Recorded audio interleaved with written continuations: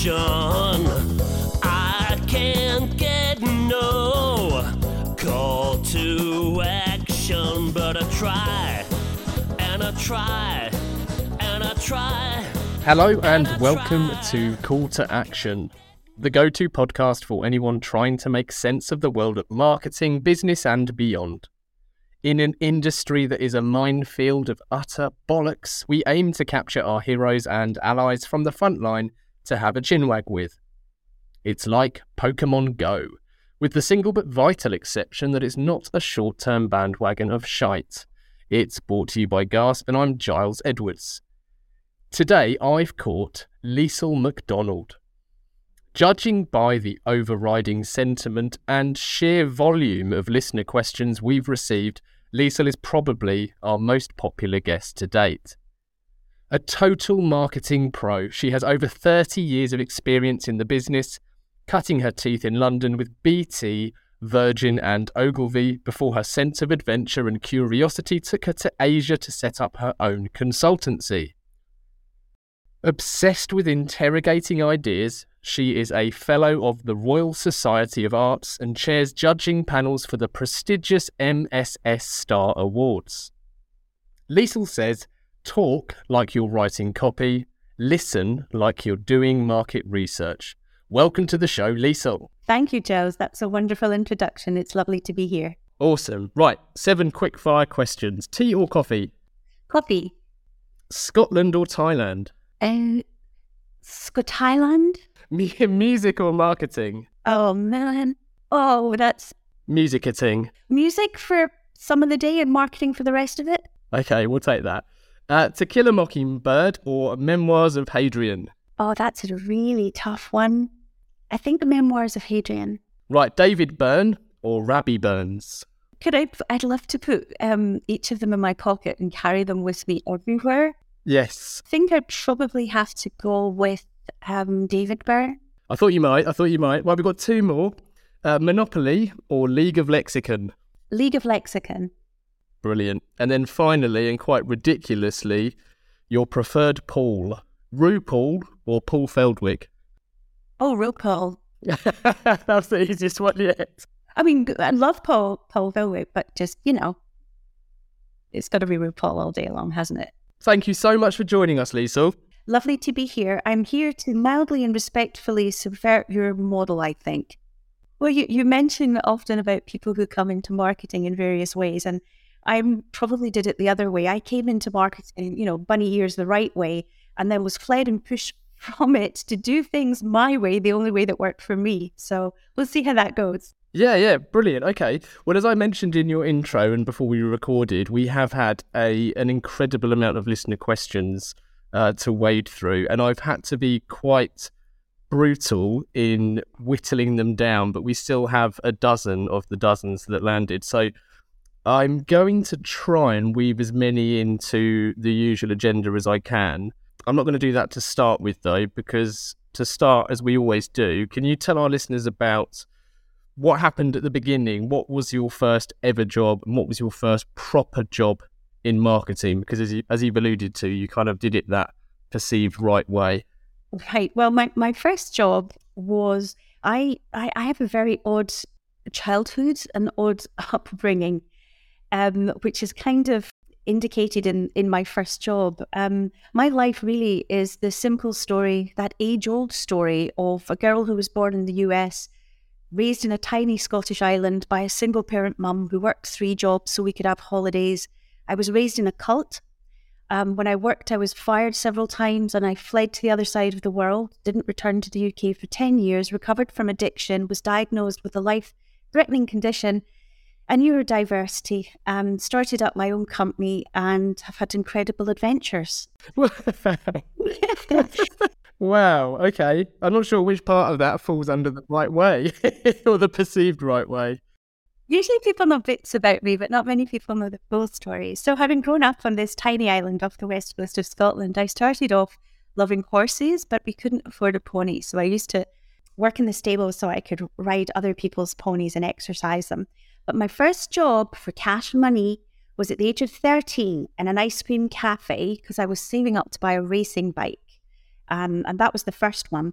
But the second one was more interesting. When I got to about 17, I started working Saturdays and after school in the pharmacy, and thus began my white coat and condoms phase of life. The white coats and condoms phase. Tell me more about that. You put on a white coat and people tell you everything. It's incredible. They treat you like it was. They would come in and tell you about rashes they had on places you just did not want to hear about. You knew who was in what medication, or you knew intimate details of people's medical conditions. It was a really interesting experience as well from a junior marketer, because you learned about merchandising and cross-selling. So we had this thing we used to do whenever we had products that we couldn't sell. So for example, really oldie sort of Yardley's English lavender soap, and it wasn't selling where it was in the store. So what we would do is we would find out where the condoms were and we would swap them on the display. And so you would see lots of young men coming in on Friday nights and Saturday nights, heading straight up to the counter, looking to where the condoms used to be and finding Yardley's old. And you could see the look of panic when we waited. So they would buy the soap and then look into your eyes, and not being a nasty person, I would sort of give them like, over there, and then they'd go and pick up the condoms, and thus we would be able to sell whatever we wanted to sell by just shifting them around with the condoms in a regular. That is genius. I've said this a few times before, I think, on past episodes, but I never forget I had the most amazing lecturer when I was at Kingston University at Knights Park, called Chris Draper. And he taught us that if you wear a fluorescent jacket, you can go anywhere you like and no one challenges you. But I've never heard of the white coat alternative, where people verbally, I suppose, will let you go anywhere. That's amazing. I love that. It was incredible. And then you mentioned that as a junior marketer, it was a good place to be in that pharmacy. And I think there's a few consistencies there. I'll never forget Phil Barden talking about his kind of frontline experience, and it's probably one that too few lack. But presumably at that time, and I'm making big assumptions here, but at the age of 17, you didn't necessarily know that you were going to go into marketing as a career, or am I wrong? I had thought for the longest time that I would go to. I was told you would go to university when I was young, and I went to a careers day. They had to bring somebody off the island to come and give us advice, and I was told, I did tests, and they said, you're either going to be a lawyer or a journalist or a cult leader. And that's haunted me till this day. Wow. And I said, I wanted to study English literature and I wanted to study languages, but I was told that you have good grades in science and maths. Why would you study the arts? Which was horrible, just an awful thing to say. There was a hierarchy. You studied, you were a doctor, or you were a dentist, or you were a lawyer, and then there was engineering and pure science, and right at the bottom there was the liberal arts, and it was just appalling. However, the business schools seemed to be a good combination of both, so I studied law and marketing jointly at Strathclyde University, and ended up, it's 4 years in Scotland, so I ended up doing law and marketing for 3 years, and then single honours in marketing, because I decided that the law was not for me. Yeah, okay. There's parallels there with JP. I know, obviously turned his back on a legal career. So, did you, whilst you were doing your studying, and after those 4 years, were you then set and comfortable on that as a career route? I had no idea actually what I was going to do. The thing I loved about marketing. I didn't have an easy time at university. Not academically, that was fine, but just personally, I was having quite a lot of personal issues. But the thing that changed it for me was I managed to get my final year dissertation sponsored through a friend who introduced me to a company. I was the only person in that year who got their dissertation sponsored. So all the primary research, they paid for it, and I got to spend a day in their office a week. And I think that really made me stand out in the milk round. And so it came down to Kodak and BT in the end, who were looking to recruit me. And BT were the ones that I went with, because there was a man who singularly changed my life. And I think so many people can point to one or two people in their lives, these enormous sort of pivot points in your life, and how things are so different as a result of meeting them. And this gentleman picked me up for what was called their International Graduate Management Fast Track Programme. And they wanted 2 people from the UK, 2 from France, 2 from Holland, etc. And I was one of the 2 people from the UK. Wow. And this was for BT specifically? It was BT just post-privatisation. They flew me down to London and put me through all kinds of psychometric profiling, testing, all kinds of things. And they recruited 100 people that year. 98 went into sales before they could move into marketing. And 2 of us went straight into this amazing, incredible program of learning. Oh, wow. Is that something that they've consistently done since, or was that a new program that they launched? No, it was something that they'd done once, I think. They had a Belgian marketing director, and you didn't have CMs in those days. And he wanted people who had what he considered to be the equivalent of an MBA and just spoke at least one foreign language. And he wanted to create this body of international marketers who could do they were going to be the management of the future for the business. But of most marketing directors, he lasted, 2 years. And then I think it was abandoned after that. So what did that look like then when you started that? Was it actually learning whilst you were doing, or was it still very much training only? Yeah, it was learning while doing. So we were given some live projects, but we were sent to Ashridge and we did lots of courses. We did everything from finance, again, which I'd done some of at uni, but we did more. We did telecommunications engineering 1 and 2 so that we knew how the network worked. And we did a lot of theory, but what was really interesting and really smart is that they sent us on field visits. So we went out with installation engineers, with repair engineers. We went to work in shops and we went to B2B exhibitions to look at how major organizations were looking at telecoms. And that was really eye-opening. It made me very aware of the fact that being at the sharp end and meeting customers is the things that gives you insights into how strategies are actually enacted in practice and how it affects both people in the company and also your customers. So I must admit, I wasn't sure in which order your career had gone until we started researching for today. But it's very interesting that you've gone from client to agency side, because I know that, and I hear from people that they think that's probably the easier route than going agency to client side. So what is it about your next steps that took you to Ogilvy? Because I know you went via Virgin. Well, I was in the BT strategy department as a job at the time, and I did a couple of years there.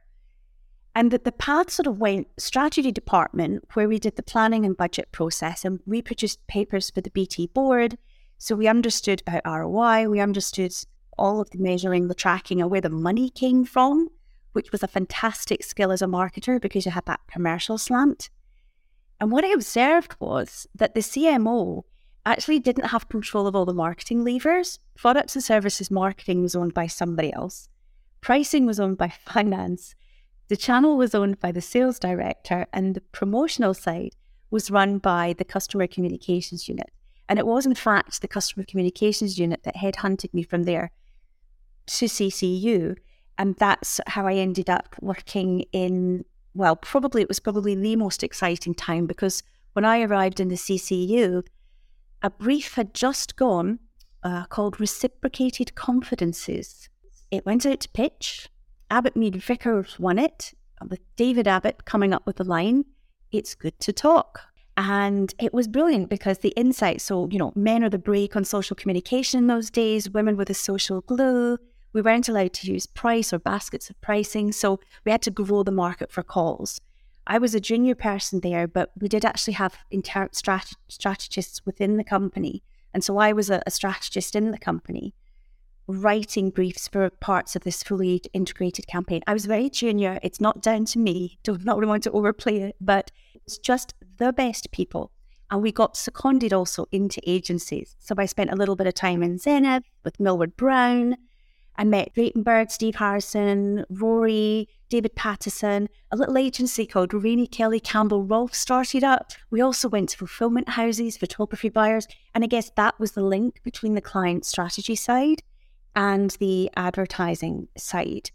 And it was such a great education. You could literally sit in Oswestry, which is where the network was run, and watch as the ads went out. You could watch the network light up with people making calls. Wow. Did you feel like you were in a really privileged position then? I mean, granted, listening back kind of retrospectively and hearing some of the names you mentioned there, it's obviously going to have that kind of shimmer to it that perhaps at the time it couldn't, because these people hadn't necessarily created, I suppose, their own fame, if you like. But it must have felt really exciting regardless. I felt like I was working with the smartest people in London, and by simply keeping my eyes open, my ears open, you could not fail to actually learn a lot. Culturally, the industry had its issues, both on the client and the agency side. But in terms of thinking and ideas, it was a fabulous time to be working around that area. Creative was valued. We were testing everything because we had huge sample sizes. There was a real rigor about what was done, and creativity really was something that people aspired to. We really wanted to do good work, and there was lots of it about. Yeah, I mean, it's almost depressing when you think about how much that might have changed. But I don't want to bring the mood down. So tell me what happened next in terms of finding yourself agency side, and how different that may have felt. Well, I actually sort of stumbled after that, if I'm really honest. I mean, I was promoted. I loved the work that I was doing, but I hated the jobs and the culture that I did. So I did go to a few companies, agency side briefly, and then on the client side to a couple, and I had good times and bad times. So I did fun things, like I was part of an IPO. I ran a pitch for the telecoms regulator, and it was JWT who won it. And I broke a Cambridge University reasoning test, which I'm still really proud of today. I had an agency try to bribe me during the pitch, which I've never spoken about and I will never name. It was shocking. I was fired a couple of times, and one time I was fired, I woke up one Sunday morning and found my job advertised in the Sunday Times. And on the Monday I was told, sorry, they'd forgotten to let me know. Oh my words. There was good times and bad times. All of it was learning. But what I realised is that it wasn't working for me. I had 10 years working with great people, but I really hadn't found where I needed to be and what I needed to be doing that was going to work for me and my skills. I'm almost concerned that we haven't allowed sufficient time for this episode, Liz. I've scribbled. If you could see my notes, I'm just going to flip them around to prove that they're here. You can see my scrawlings. I've got everything from cults to neurodiversity to job ads to just so many names scrawled down. And I'm just thinking, wow, this could go in any direction. And actually, I'm quite scared to ask. You describe your move to Asia, which came up not too long afterwards, and you describe it that it happened in a dramatic fashion. So given you haven't described anything else to date as dramatic, I'm slightly concerned what cuts the mustard to be dramatic for you. Well, at the age of 31, I found myself, I was very fortunate in that I've always had people who've supported me and backed me. And I've been very lucky and very grateful to the people who've done that. But when people were saying, look, we've got a job for you here, or come here, go there, I decided I'd had enough and I needed some time out. So at the age of 31, I went backpacking, because you didn't go backpacking when I was a student. And I spent a year and a half backpacking, but because I'd been working, I was the only backpacker with like Estee Lauder sunblock, and because I had a little bit of money. But I spent a year and a half doing that. Not long after I left, 9/11 happened.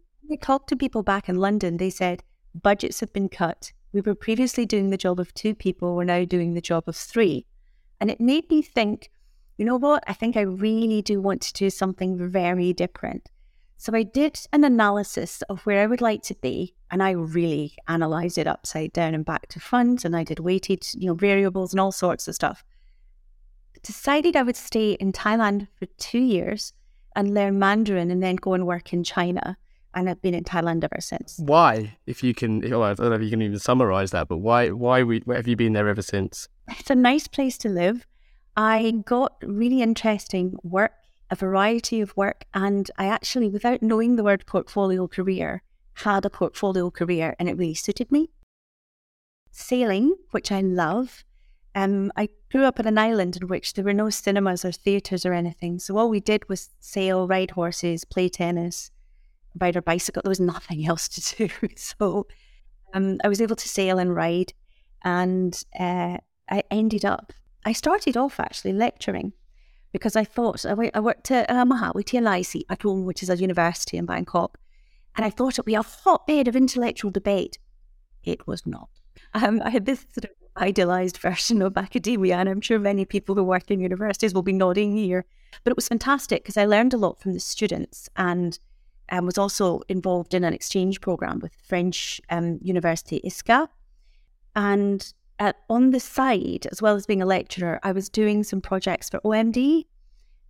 So people who knew me there had asked me if I would help them with some development on their media strategies side. So helping their media strategists to understand concerns, the problems, and the issues of senior level clients, in order that the answer to every brief isn't a huge calculator on the desk and a cost $1,000. There's like helping people really get under the teeth and under the skin of the issues that clients face. I got a few other roles, and then I was told, you got to set up a company because we can't raise purchase orders for an individual trader. And that's when I set up my company. Fantastic. There must have been so much to not only learn, but I suppose respond to and change to. The first listener question I'm going to throw in at this point comes from Aidan Clifford, who says, what a career. It strikes me that Liesl was part of 3 mighty companies with British origin stories. I wonder how she had to change her working practices to succeed in Asia. That's a really good question. I really went as a babe, really, in terms of how much I understood about working in the other side of the world. First thing is, Thailand was never a colony, and that was important to me. So it's untainted by British, French, Spanish, American history in that sense. And I love that. Not everyone speaks great English. I love that. So you feel that you're actually in an Asian country. And I think that helped me in a lot of ways, because I wasn't able to fall back on, well, this is how we do things over there, which a lot of people do, and it's horrendous. I had to do a number of learning things the hard way and learning things the easy way. The students taught me a lot because I was their lecturer, so I was in a position of power. So they were gently educating me about how things happen there. So that was a privilege that I had. But then with the clients, of course, it was different because the balance of power was different. So I had to learn patience, how to value silence, and how to operate when you have a lack of control. And it was fascinating, and I'm still learning. I'm a lot better than I was then. It's so interesting. I've always thought that, and this is maybe coming at it from a slightly different angle. I was talking to someone not long ago who had an agency in the UK, and they were talking about relocating the agency to, I think it was Australia. And someone made the point that culturally, of course, there will be differences, but the differences aren't as significant. So if anything, it should make it easier to relocate. But then the flip side of that to me is, well, if you're a proper marketing agency, to kind of use a term that we're, I suppose, using too much these days, it's having that starting point of whatever you might call it, market orientation, or just knowing nothing. It's probably quite refreshing to almost it be so apparent that you don't know anything about the existing culture and the people, that you have to research and you have to understand that before you can make decisions. But is that what it felt like at all for you when you first started consulting there? It's a beginner's mind, Giles, isn't it? People laugh when you say that and you're like, oh yeah, I get that. But do you really get it? Do you really know what it means to approach something with a beginner's mind? I agree. I think there's a couple of things. First is that people are not insects. And I do encourage people to look at, if you know the population, the religion, the industry, the language, you can book learn a lot of culture, and don't not do that. That's great. But people are not insects under the microscope. And if you think of them like that, the interaction that you have with them is something you're doing to them. Okay, so I think I understand you, so this is what I'm going to do to you in order to evoke a particular response. And it's not really like that. I think the biggest learning for me was that I am not the cultural baseline. And we are terrible at that in North Europe and North America in particular. We're bad at it. And English speakers are the worst as well. We lack listening and observation skills. And so we Right, we forget that we should start with ourselves. And I did some research actually for an American company. I've got a couple of thousand data points on how different cultures feel about working with other cultures, and it's completely fascinating. What it taught me was start with yourself. So instead of saying, how am I going to work with these people in X country? Think, how am I going to appear to these people? What are they going to find difficult about me and the way I operate? What do I bring that might be a point of conflict or might be problematic for them, rather than just examining them like insects under a microscope? That makes a lot of sense. What type of clients did you have when you first set up your consultancy then in Thailand? OMD was a client. Amadeus was a client. I did a new product development process for them across the region. And that was really interesting because I had to go to all the country managers. So, Hong Kong, the Philippines, Singapore, Malaysia, etc., and try and get them to open up and trying to pick through global, regional and local product. And what I found was, because I'd learned to speak Thai, I found that helped. So because I'd bothered to learn an Asian language, even although I would go to Hong Kong and I didn't speak Cantonese or Mandarin, I could literally see the doors of their brain open up. And when people talk about, but it's hard for us to learn, it is hard to learn, by the way. It's a nightmare. Asian language is a whole other level of difficulty. There's like 5 tones, 66 consonants, and 22 flipping vowels. I mean, come out. I think that very much helps because people think, okay, you don't speak my language, but you have bothered to go some way to understanding us, so I will listen to you. Other clients I used to do a regular strategy for a hospital, a big international hospital group out there. I had a big American data company I worked with for 10 years and a whole bunch of different projects. I did a regatta. The King's Cup regatta. I did some work for them. I almost got Rolex in as a sponsor, but just missed out because they changed the marketing director, which was a shame. So a real variety of projects, and also Nation Multimedia Group, Siam Cement, a whole bunch. Most of the clients had international. My actual client was an international person, so they were maybe based in Asia, but they were foreign. I have a few clients where it was somebody local who employed me, but I was lucky enough never have to do new business. All of my customers for the last 23 years have all been through word of mouth. Which doesn't happen if you're not good at what you do. I think it also happens if what you do is quite difficult to describe.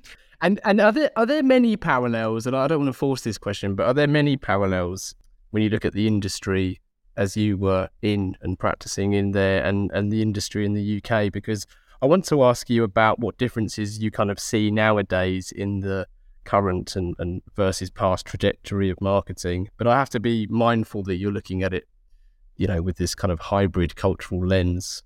I absolutely come to this as not somebody who's an expert like a lot of it. I mean, I'm an intimately familiar outsider is absolutely how I come to this. So it's only my opinion.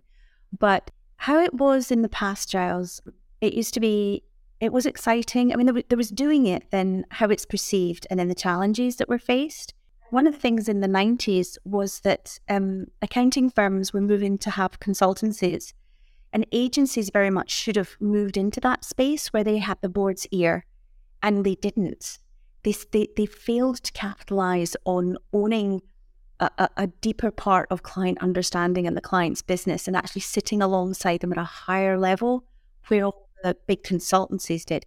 By the way, almost all of my clients call me in when one of the big consultancies has failed.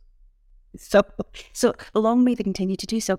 And so I would say that what would concern me about the industry now is the state of mind of the industry as much as the state of the industry. But that might be a Twitter phenomenon and a LinkedIn phenomenon. I don't know. I think state of mind actually a really nice way of articulating it, because I think if you zoom in on some of the smaller topics, I suppose, within what someone might define as the state of something, even if you think about something as trivial as pitching, I say trivial, I don't mean to say that trivialize that, but I find like the state of mind of a lot of agencies is that other people are to blame for the situation, not themselves, and they perhaps don't look at themselves as being the route to the answer as much. But maybe that's just my experience. No, I think you're absolutely right. There's a lot of what you say there. It's there are different ways, I guess, that you could analyse the challenges that the industry faces in clients and the challenges that agencies face. Some of them are similar, some of them are different. I think for me, my clients always say to me that I'm passionate, but with clear eyes and a level head. And that's exactly what I think marketing is. It's an art and it's a science. And that's the thing I love about it, is that bring this ability to do, we used to use semiotics back in the 90s, Bayesian techniques and loads of econometric modelling. But on the other hand, you get to really try and understand how humans think and feel and do, and the psychology of it. And that, for me, was the reason I didn't want to be a lawyer. Because why would you want to do that when you can have something where you use both sides of your brain? It is the best brain-tickling exercise of all is to be in marketing. Yes, to be fair, that is a perfect cue for a great question from Sandra Pickering. And Sandra said, is marketing a real discipline or just a pretendy one? I love the word pretendy, incidentally. If real, I'd expect it to be rooted in depth of human understanding and science. And to be clear, statistics, nay, science and marketing science can't just be statistics. I know, Sandra. Thank you, Sandra. I think it's a real discipline, but I think you then have to parse the words real and discipline in order to understand. Are we something different to different people? I really think that it is about the perfect intersection of art and science. And I know I talked to Rory about this for decades, and it's about increasing probabilities of success. And I know there's a lot of work that's been done by various eminent professors, and I think it's fabulous. And I think marketers need to read and understand the rigorous approach and undoubted proofs that come out of that. But that doesn't help you be a marketer. You have to then go about and apply what it is that you've learned, read, observed, experienced, and apply that given a particular set of circumstances, which is not easily replicable from what it is that you've read or seen before, because it's different. It's different temporally, it's different with the market, it's a different product.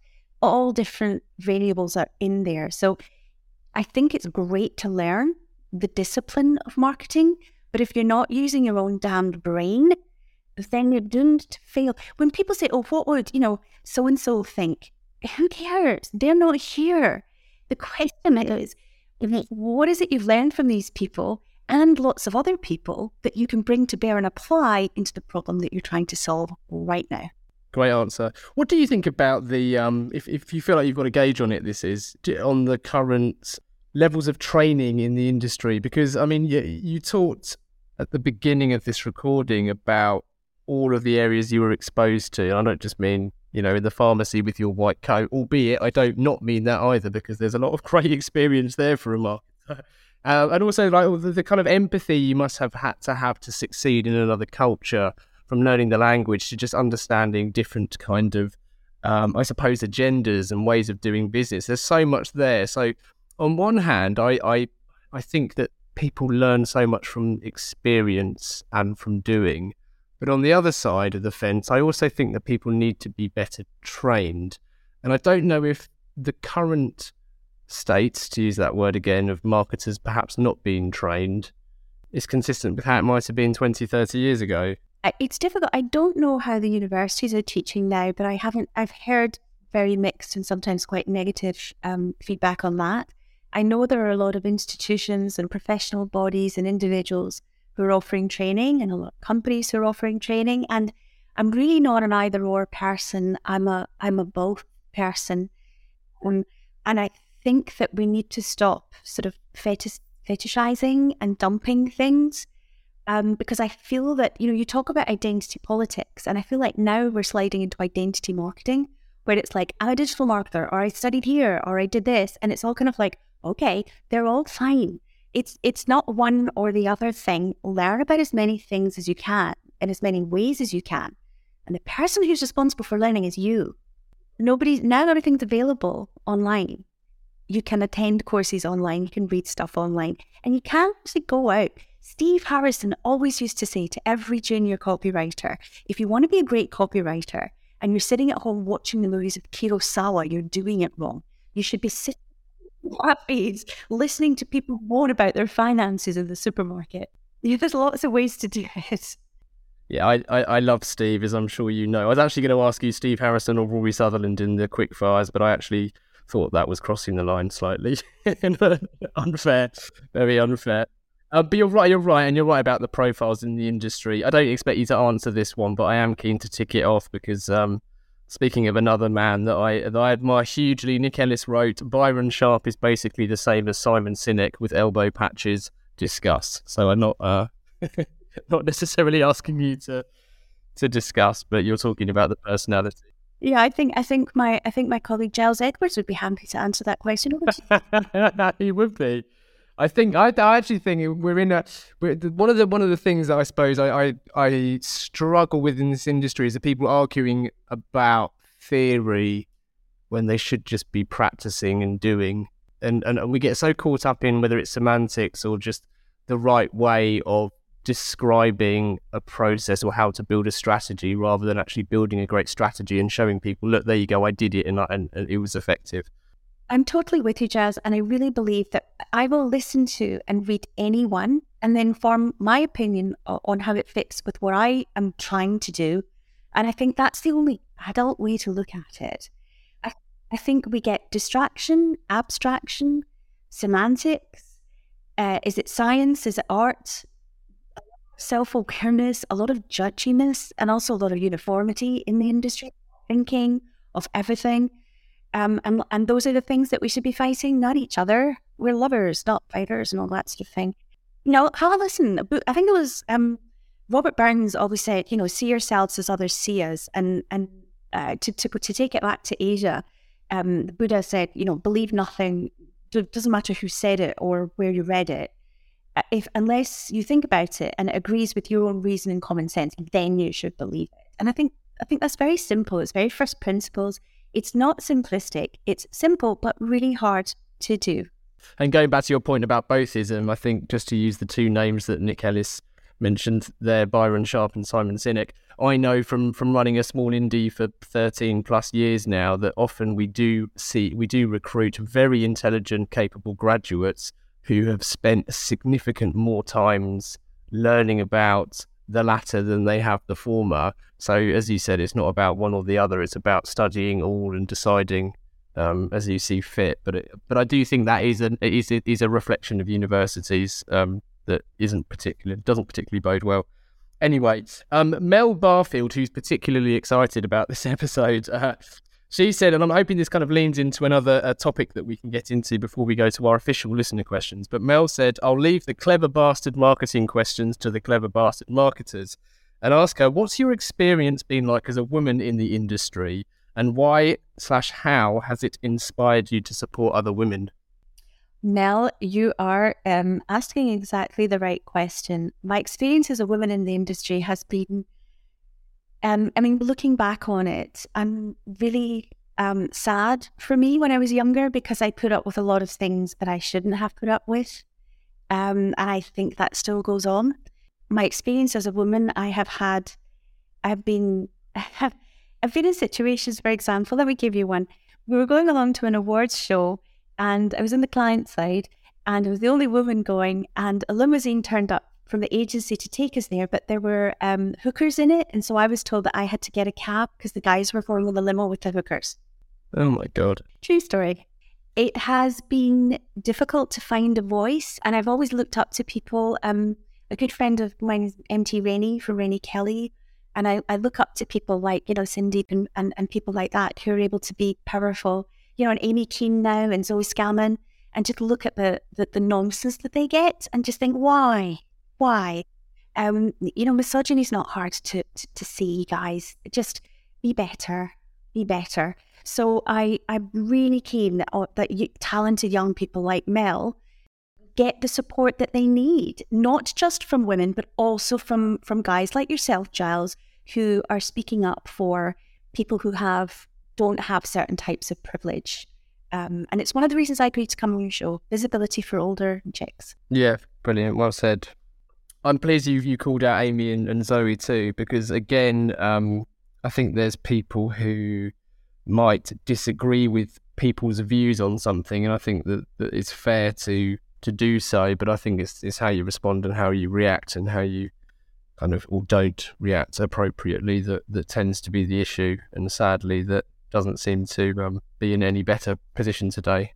Sorry, girls, I was just going to say it really, really, it makes me wish something dearly, because I'm one of these people who I'm quite good at finding what the issues are in an organisation and also the opportunities and finding 7 ways to solve them. I'm not being negative. I'm just trying to find out how to make things better. Understanding how things work is important, but understanding how things might work is where the magic lies. And one of the things that I'm really interested in the industry, and I'm trying to look at it myself, is people talk about why are there no senior level, why is marketing not on the board? How do we get into the board? How do we get into the CEO? And I think if you take marketing, it's just a thought, if you take marketing out of the marketing department, take the doing out of the job title and the capital M out of it, get marketers on board as non-exec directors. Why are non-exec directors all lawyers and people who used to run funds, fund managers? Why not get marketers on boards more? In particular, get women and Black folk and disabled people, because we're not running anything else because no one gives us the job. We've worked in regulated industries like telecom and financial services and all the different clients that you work on. Getting into that senior position requires showing a degree of maturity. But wouldn't it be wonderful if marketers were sought in other fields because they brought a valued perspective? Imagine a marketer as a cabinet minister or a prime minister or a first minister. Imagine if in public life people said, get me a marketer for this. Because we're bringing that lens to it that other professions bring. And for me, that would be a definition of success. And I mean, there's lots of people who kind of echo a similar sentiment about the position that I suppose the industry is in. And none seem to do it as consistently or as cuttingly as Tom Lewis. Tom knows I admire him hugely and we agree on many things, but Tom has thrown this question at you, Liesl. Is Adland really toxic? And what's your favourite type of poured concrete? So you can answer one or both of those. Well, I'll go to him privately in the DMs for the poured concrete. What are architect fans? Thank you, Tom. Yeah, I think marketing has an integrity issue and we need to do more work. We act on our beliefs and what we believe is true, but there's a gap between what we say, how we'd like to be seen, and then how we actually go about our life and our work. We think we're geniuses, but nobody else is saying that because we lack integrity at times as an industry, as clients, as agencies, and as individuals. So, for example, people are not watching adverts as much as they used to, or they say they don't like them or enjoy them in comparison to how they used to be. Let's not look back at the heyday. Let's look at how imagine what could be. We say we're saving the planet. Everybody knows we're not saving the planet. So let's look at that and say what could be. We're not dealing with diversity. And what could be? Imagine if we stopped talking about or featuring people in our ads. Imagine if disabled people were actually writing the scripts, doing the camera work, working in agencies. And the problem is this lack of integrity is because there's no jeopardy, Giles. There's no jeopardy. People say, now Derek Walker, who love Derek talks about, hiring Black agencies, Black-owned agencies, proper briefs, not just the sneaker briefs. I would take it further and I would say, if you're really serious about it, why don't you go and work in a Black-owned agency or an all-woman agency or an Asian agency? Try being the only white person, the only man, or the only able person in the room. There's jeopardy there. If you're employing people, they work for you, you're in a position of power. Do it with jeopardy.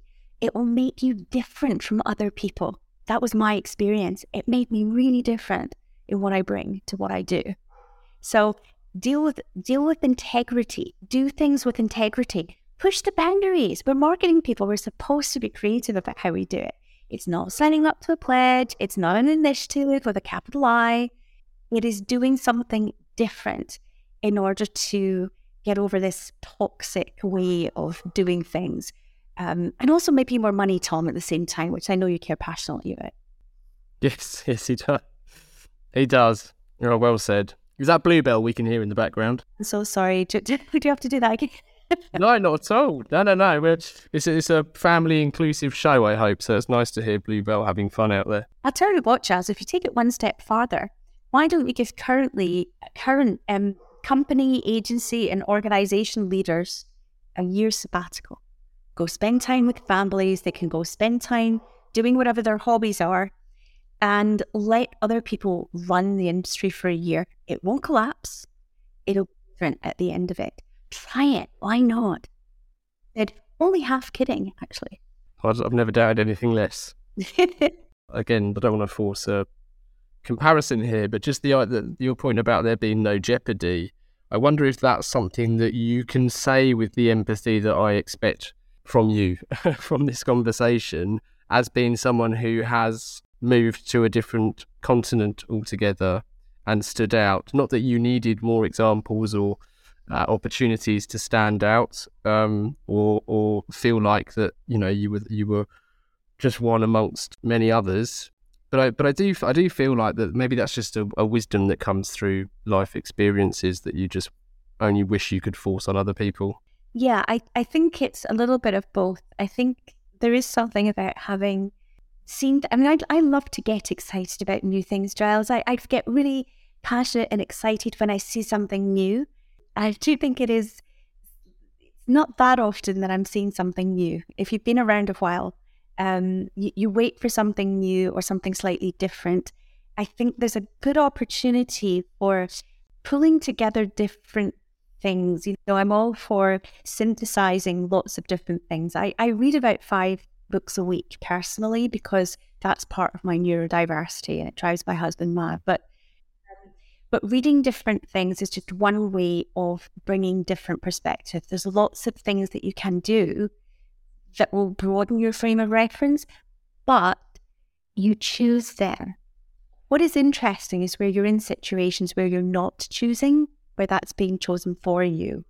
And that's where you get these amazing sort of enlightened moments of, oh gosh, I never would have seen it that way, because you're forced into that uncomfortable space, because there's jeopardy, because you're looking at something, you're forced to look at it through other people's eyes, and you're experiencing something you've never experienced before. When was the last time we could say we're experiencing something we've never experienced before? Go make it happen. I've snuck a few in already, but I feel like we should go to the official listener question section now. Time, weather, and... Boom! Sorry. It's just most podcasts would drop a jarring advert into this vacuous point in space and time. But Gasp don't do podcast ads. And if we did, we'd probably subvert the form in a clever way that ironically gets you to contact the host at giles@gasp.agency. Only last week, some pod listening companies did just that, calling us for guidance on strategy, research and brand positioning. But please don't do that. Let's get you back to the show. And it's probably the world's simplest idea. I call it the golden circle. Yeah, golden shower more like. You don't want Simon Sinek, you want a proper marketing chat, don't you? Hang on. So asking the general public for their opinion, be it on Brexit or boat names, is notoriously fraught with danger. So I'm going to try and get the other few in now. I'm going to start with a good friend of yours and someone we've had on the show a couple of times, the great Rory Sutherland. Rory asks, what are the specific marketing challenges of being a marketer in an organisation dominated by engineers? Gosh, that goes back to the BT days, but it's just as relevant now. Back in those days, we talk about the marketing orientation. It's all about Philip Kotler back. It was said before then, and marketing's been around for a long, long time. Not just in the 20s, but like when people were out selling stuff in the Agora or whatever. And so the marketing orientation was about looking through things through the consumer's eyes. And when you work for a company which has a lot of engineers, in those days, people would say, "What does marketing do?" And you would say, "Well, we look at the products, we look at the channels, we look at the pricing, we look at the promotion, the communication, how things are explained to people, and we try and help consumers to be able to buy and repurchase our products and services." And they would say, "Isn't that the whole business?" And you would be like, "No, we're bringing a lens to it. We work with other parts of the organization and bring a particular lens to it. So we're not expert in this particular thing. We don't know the details or the gubbins. But what we can do is bring a consumer perspective and ask questions that consumers might have, or pick up things that consumers might have a problem with, or look at opportunities to make it easier for consumers to buy it or buy more of it or buy it more frequently." And in those days, it was trying to explain to people what marketing was. I think it's different now because there's this kind of atomization of marketing. So, people talk about advertising, marketing, digital marketing, branding, all kind of synonymously, and it's all muddled and confused. So I think now the problem is defining what marketing is in an age of atomization, which is a problem and an opportunity, because there are so many different specializations now in ways of looking at things. Again, if you can synthesize all of the different parts of marketing into a strategy, which is brilliant, whether you're an entrepreneur, a startup, or whether you work for a large organization, or whether you're an agency looking at a new way of getting into a brief, there's opportunity in there because you do see it differently from the engineers and the tech people and the people who are building the SaaS model. It's looking at it differently. Yeah, well said. You're right about the, I suppose, all the ambiguity and semantics and people talking about terms interchangeably. I mean, it can't help any industry to have that level of confusion. The second question, there's a consistency between Philip Oakley and Julio Del Buffalo, or Jimmy Bison to you and I. Question. So I'm gonna ask them both because the consistency seems to be around the egos and arrogance that can kind of appear all too frequently in our industry. So starting with our friend Jimmy, he says, "My question is, how do you bring empathy and kindness to an industry where arrogance and macho vibes still rule?" And if you're able to hold that question for 1 second, Philip Oakley says, "As a consultant, how do you wrangle in leadership egos and gatekeeper fear to accomplish what's best for the business?" So I think they're consistently talking about managing ego and fear, really, aren't they? Yes, and I would say that all I can do is answer that question from what I bring to it. So while we've talked about the difficulties for women in the industry, sometimes being a woman can be a positive advantage because we're seen as being less of a threat.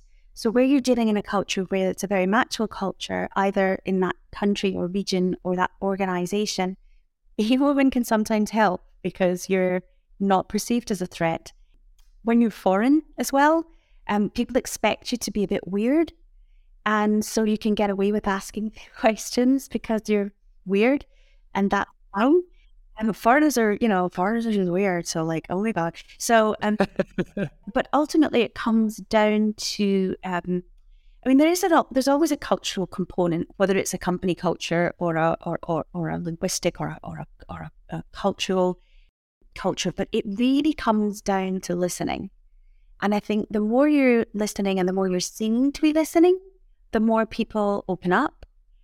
I think the more you understand the cast that you're dealing with. So you've always got your advocates, your skeptics, your provocateurs, your saboteurs, the person who actually knows what's happening, who's very often not the most senior person, and the person who has great ideas, but they're always shut down. And if you can identify those people, they're hugely helpful. I think any consultant or any account manager will tell you that. Have small asks in order to do that. So ask people for small things up front, and you very quickly find out who is in that cast and who's actually going to be able to support you. But I think top level support is what you really need. Give wins for people who need to get it sold in and get it done, but make sure that the people that have the influence have bought in. Otherwise, it's a waste of time. I love that point about the cultural components that exist in everything. Yeah, it's there. Even within, just every organization has its own norms, its own values, its own, this is how it's done. So, Liesl, the final part of the interview is our 4 pertinent poses, starting with, what advice would you give to your younger self? I must say, before you answer that, I feel not only obliged, but I feel like I want to share a comment we had on LinkedIn from Tina Matembe. I hope I've said your surname correctly there. Apologies if not. Who just wanted to say, "How are you so awesome and cool?" We had so many nice comments. It's always nice to hear nice things about yourself. Apparently, I know, and that's lovely. Tina's wonderful. She's a fantastic entrepreneur, and that's very kind of her to say that. Very generous. Okay, you asked me about what advice would I give to my younger self? It would be this: you don't, you won't, and you can't fit in. But it will be the making of you, and life will be extraordinary as a result. Very, very powerful. Brilliant. Number 2, if you could banish one thing from the industry, what would it be and why? Complacency. I call myself the big red button.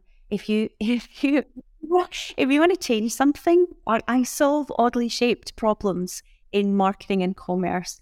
And I always call myself the big red button because I believe in positive provocation. And people who like and seek positive provocation, I've seen thrive. People who are complacent are a danger to themselves and to the rest of us. So out with complacency, down with that sort of thing. Amazing. We've never had complacency as the thing to banish. That's wonderful. I love the big red button. Brilliant. I suspect you'll have a whole list here. Any books that you can recommend to our listeners? I do. I would recommend all of the normal. I'm not going to name the books that everyone's already named. Rory's books, the Steve's, and that was Byron's book. All those. Let's take that as read. What I would encourage people to do is to read a mixture of things. Obviously, clearly, the industry Bible is Delusions of Grandeur by Ryan. Is that louder for the people at the back? Perfect. And tune in soon for the next installment of your collaboration. I would recommend a couple of things. I would recommend Alistair Thompson has written a brilliant book about business planning, and it's just so nicely done. And I think whether you're in a client or an agency, have a read of it because it really makes you sit down and ask questions about your own business model. I would recommend that people read a book on nonviolent communication, A Language of Life by Marshall B. Rosenberg, so that you can stop communicating violently. The most violent communication that happened to me was somebody came into the room, a senior guy came into the room, and he shouted at me and he said, "Why has nobody told you this?" And I was like, "What? Why has nobody told me what? Why are you shouting at me?" So I think nonviolent communication is a great thing, and skill was still like, "Why has nobody told you this?" Okay. So what would be the second thing? The third thing would be read something about logic and syllogisms and statistics. I don't have a specific book, but test your brain out that way. And then I would be happy to give you a short list of fiction, which I think you should read, one of which would be Hex by Jenny Fagan. I would recommend On Connection by Kay Tempest, which is brilliant, and The Three-Body Problem by Leo Shishin is fantastic. Perfect. Read also case studies, like there's TMB, is Bank in Thailand. There's a fantastic case study. Read case studies that are not their traditional case studies as well. There's a guy called Wong Charuan in TMB who did this transformative project, and he's a CEO, but one of the most brilliant marketers I've ever met. So try and find case studies out with the normal IPA work, which are great, but try and find other case studies and see how it's done elsewhere. So try and read really broadly. Always loads there. So thank you for the Delusions nod. Alistair Thompson's How to Build a Better Business Plan I'll second that recommendation. It's a wonderful, wonderful book. I forget the name of his other, but I'm sure he's got more than one out now, in fact. Cash flow. It's about cash flow. Ah, that's right. Yes. We'll link to both of Alistair's books. Any book on logic and statistics, Hex, On Connection, The Free Body Problem, and case studies from your non-standard sources. If you've got any you can include case studies or any links you can send, we'll include those on the description, Liesl. I do actually. I was talking to Aggie in Thailand yesterday, and I was talking to him about this, and I can get some links from him to those case studies. Oh, perfect. Awesome. Really appreciate that. And then number 4, we always dedicate every episode to someone, and we bestow or hospital pass that honour to our guest who has to give their reason why. So would you do the honours? I would dedicate this to obviously my husband and my dog Bluebell, Sarah Sondir, as they say, but all the people internationally who've welcomed me into their lives, their homes and their businesses, and they've kind of left me better informed and more aware as a person as a result of their friendship and advice. So Claude in France, Viprani in Thailand, Takeda-san in Tokyo, and Nina Gupta in Delhi. I would actually add, at the side, I would add Derek Walker and a guy called Barrington Reeves in Glasgow, who's always the only black guy in the room, and he's doing extraordinary things, and I wish people would take more notice because he's really talented. Brilliant. Well, this episode is very proudly dedicated. Thank you so much, Liesl. Everyone listening, we will have all of the links, including those case studies that Liesl mentioned on this episode's listing. How else can our listeners get more Liesl McDonald? You can hit me up on LinkedIn and ask me to do lots of things. And if I can, I will. I'm your red button. Hit it. That's the best way to get in touch with me at the moment. I'm also co-writing a book at the moment on an element of startups and scale-ups with a very learned finance guru that you may know, Giles. So we'll also have a book out in the next several months. Oh, fantastic. Well, keep us informed on that, and we will retrospectively add it to this listing too, because people find these at all sorts of times of the year.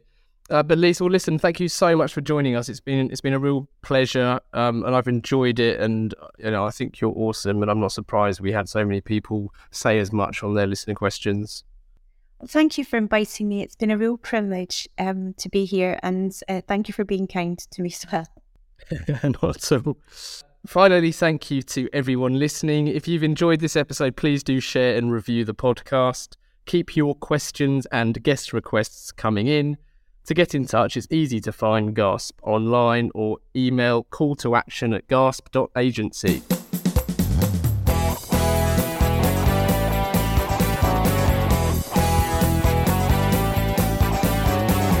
I can't get no call to action.